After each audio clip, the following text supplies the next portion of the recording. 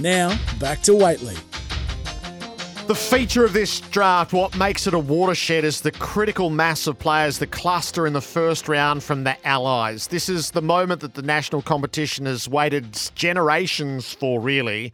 It materialised under the coaching of Mark McVeigh, so nobody knew these boys better. And while he's now moved into the Sydney Swans coaching staff formally, I just want to throw him back to his previous job as the Allies coach for this interview. Mark, I feel like saying congratulations and welcome to the program. G'day, Jared. How are you? Thank you. It's been a wonderful night for a lot of young men and their family. Did you feel like a proud father and mentor last night? Oh, I think it's always nice to be able to have a small part in their journey, which was fantastic. I mean, it was for them to speak so highly of the Allies when they get interviewed around their experience, I think that just makes everyone within the programs feel great. Yeah. The numbers, just the raw numbers. I know it's an extended first round at 29, but did it feel like a watershed to have so many of those Allies players taken so high? I think so. I think what it highlights, Jared, is I think it's a validation for a lot of people, especially in the northern states and, of course, Tasmania and the other territories, is that, the work that has been done, the coaching that has been put in from all the various states and the programs, you just have to look at Caden Cleary, been in the Swans Academy since he's 10 years old. And, it's just amazing to see the Swans take him in the draft. The Swans Academy right now are just having an intake of around 750 kids, and all those kids last night will be thinking, wow, I've got to be a part of this because there is a clear pathway. So I think it was a watershed moment for the academies in the northern states, but also the pathways that the coaches and all the people that are providing it. Is it important for the national competition to have those players come through? It's very important because I think, there's unique challenges wherever everyone has their challenges, whether you're in WA, Victoria or New South Wales. There's unique challenges around that, and we understand that. Sometimes not everyone is across those challenges, but certainly the people that are in those states, especially in our northern states, they understand the challenges, they respect them, and there's a hell of a lot of hard work put into making sure that the pathway is clear, making sure that they get the best coaching, but also they can see a clear vision to what they're doing. Clearly the players that got drafted last night from the Allies, especially that are aligned to the academies, they get a look at first-class facilities from a young age. They see their heroes walking around. They train in the same facilities when they get the opportunity. And I think last night was just a massive validation of what they're doing is fantastic. How big for Tassie, Mark, at a time where the licence has been granted and there's been a lot of discussion around the dearth of draftees that have come out of Tasmania, to have 4 first-round picks at a moment where the level of investment is about to burst forth and the hope that this will again become the norm as once it was? Well, it's huge. I think you've got to just look at, the depth of what they've got, and, there's more to come with Tasmania. There's no doubt about it. Their program has been strong for many, many years.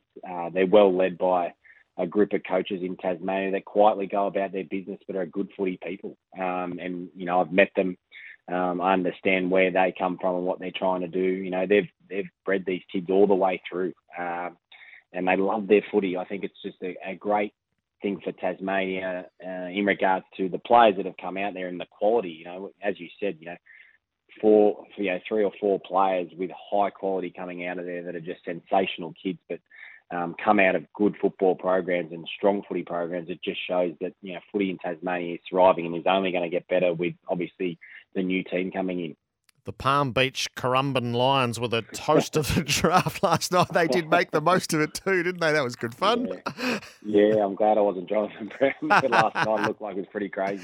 So how strong? So the Gold Coast match 4 picks inside 26. How strong is the hand of being able to gather Jed Walter, Ethan Reid, Jake Rogers, and Will Graham in one go?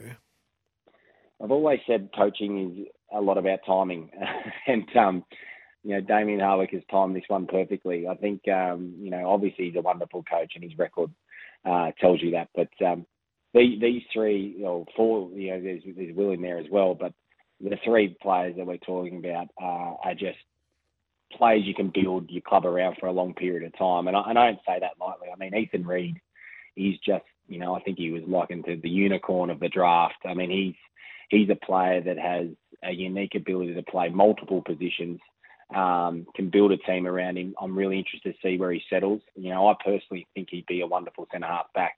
But his ruck craft is great as well. So I'm really interested to see where he goes. Jed Walter is another one that you can build a team around him.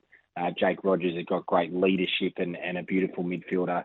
A little bit of Daniel Kerr about him, the way he plays his footy. So there's three genuine players that you already can see there's an emotional connection through their academy, which I think is wonderful. So you think, geez, they're going to be long-term players with an emotional connection. They'll play for the club.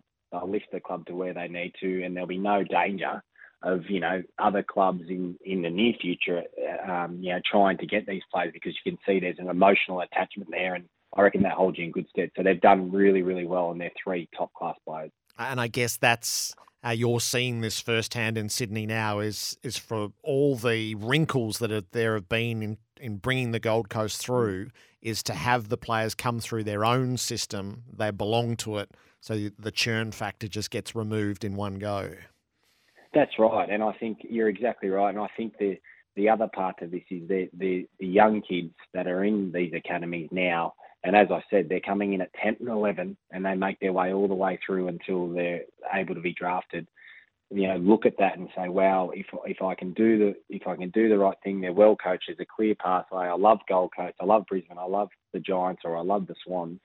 It's generational support, it's family support, and it just brings a whole new breed of footballers through. So, and that's clear with the W as well, with the academies. The young women that we've got coming through is incredible as well. You've got a couple of young men that you'll continue your journey with now, Caden Cleary and Will Green, who have come through the Swans Academy and been drafted in last night. So moving into the coaching staff will give you hands-on experience with those boys. Yeah, I'm really looking forward to it. I'll obviously spend a lot of time with Caden for 12 months with the academy and also the Allies. But Will obviously is a different one, but being from Victoria. But we're very excited about the players that we were able to get into the draft. Clearly, they were outlined beforehand. They fell where we wanted them to fall, which was fantastic. And it's always great to see targeted players that you like come up when you need to draft. So I think all of us at the Swans are pretty happy with what we've been able to do so far. Mark, you know the landscape in Victoria as well as you do nationally as now. Is to the unease or the fear-mongering that might happen in Melbourne today, seeing the critical mass of players through academies and a first round that goes to 29, which was rather remarkable. Would you caution against that? Look, no, I would, because I think what we're seeing is ebbs and flows of obviously the academies.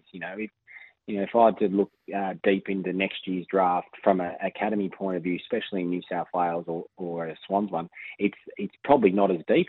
And I think this is just one of those years where it just all came together. Now, clearly, you have to look at Phoenix Gothard, who goes at pick 12. Now, before the Allies campaign, he wouldn't have been probably in pick 40. He wouldn't have been any earlier than that. But he has an outstanding campaign, but he's supported by really good players, and you get elevated, and he goes at pick 12 to the Giants. Now, clearly, he's a needs player because, it supports their game plan. He's really quick, really agile, gets up and down the ground. So I think, I would caution against it. I think there's, why it's a fantastic year this year, and all credit goes to all the people that are involved. It's not going to be like this all the time. There's a lot of hard work to be done. And if you think about it, Caden Cleary started at 10 years old, would have played with, hundreds and hundreds of kids that have come through the academy. He pops out. He's the only one that gets drafted as an 18-year-old after of all those kids from 10 or 11 years of age. A lot of hard work, and it's just one. So, it's not... For me, I would caution, absolutely, there's a lot of hard work still to be done. Yeah, not rivers of gold, but just an ebb and flow of the talent that you might be able to get. That's right. Yeah. Hey, Mark, thanks for your insights today and great work throughout the year and good luck on that Swans coaching panel now.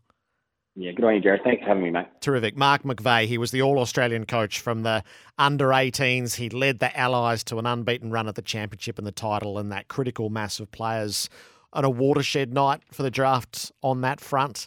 0433 98 11 16 40 Wings Temper Text, Tempera mattress like no other. You can call with your snap judgments from the draft, 1300 736 736. Here's Nathan in the newsroom.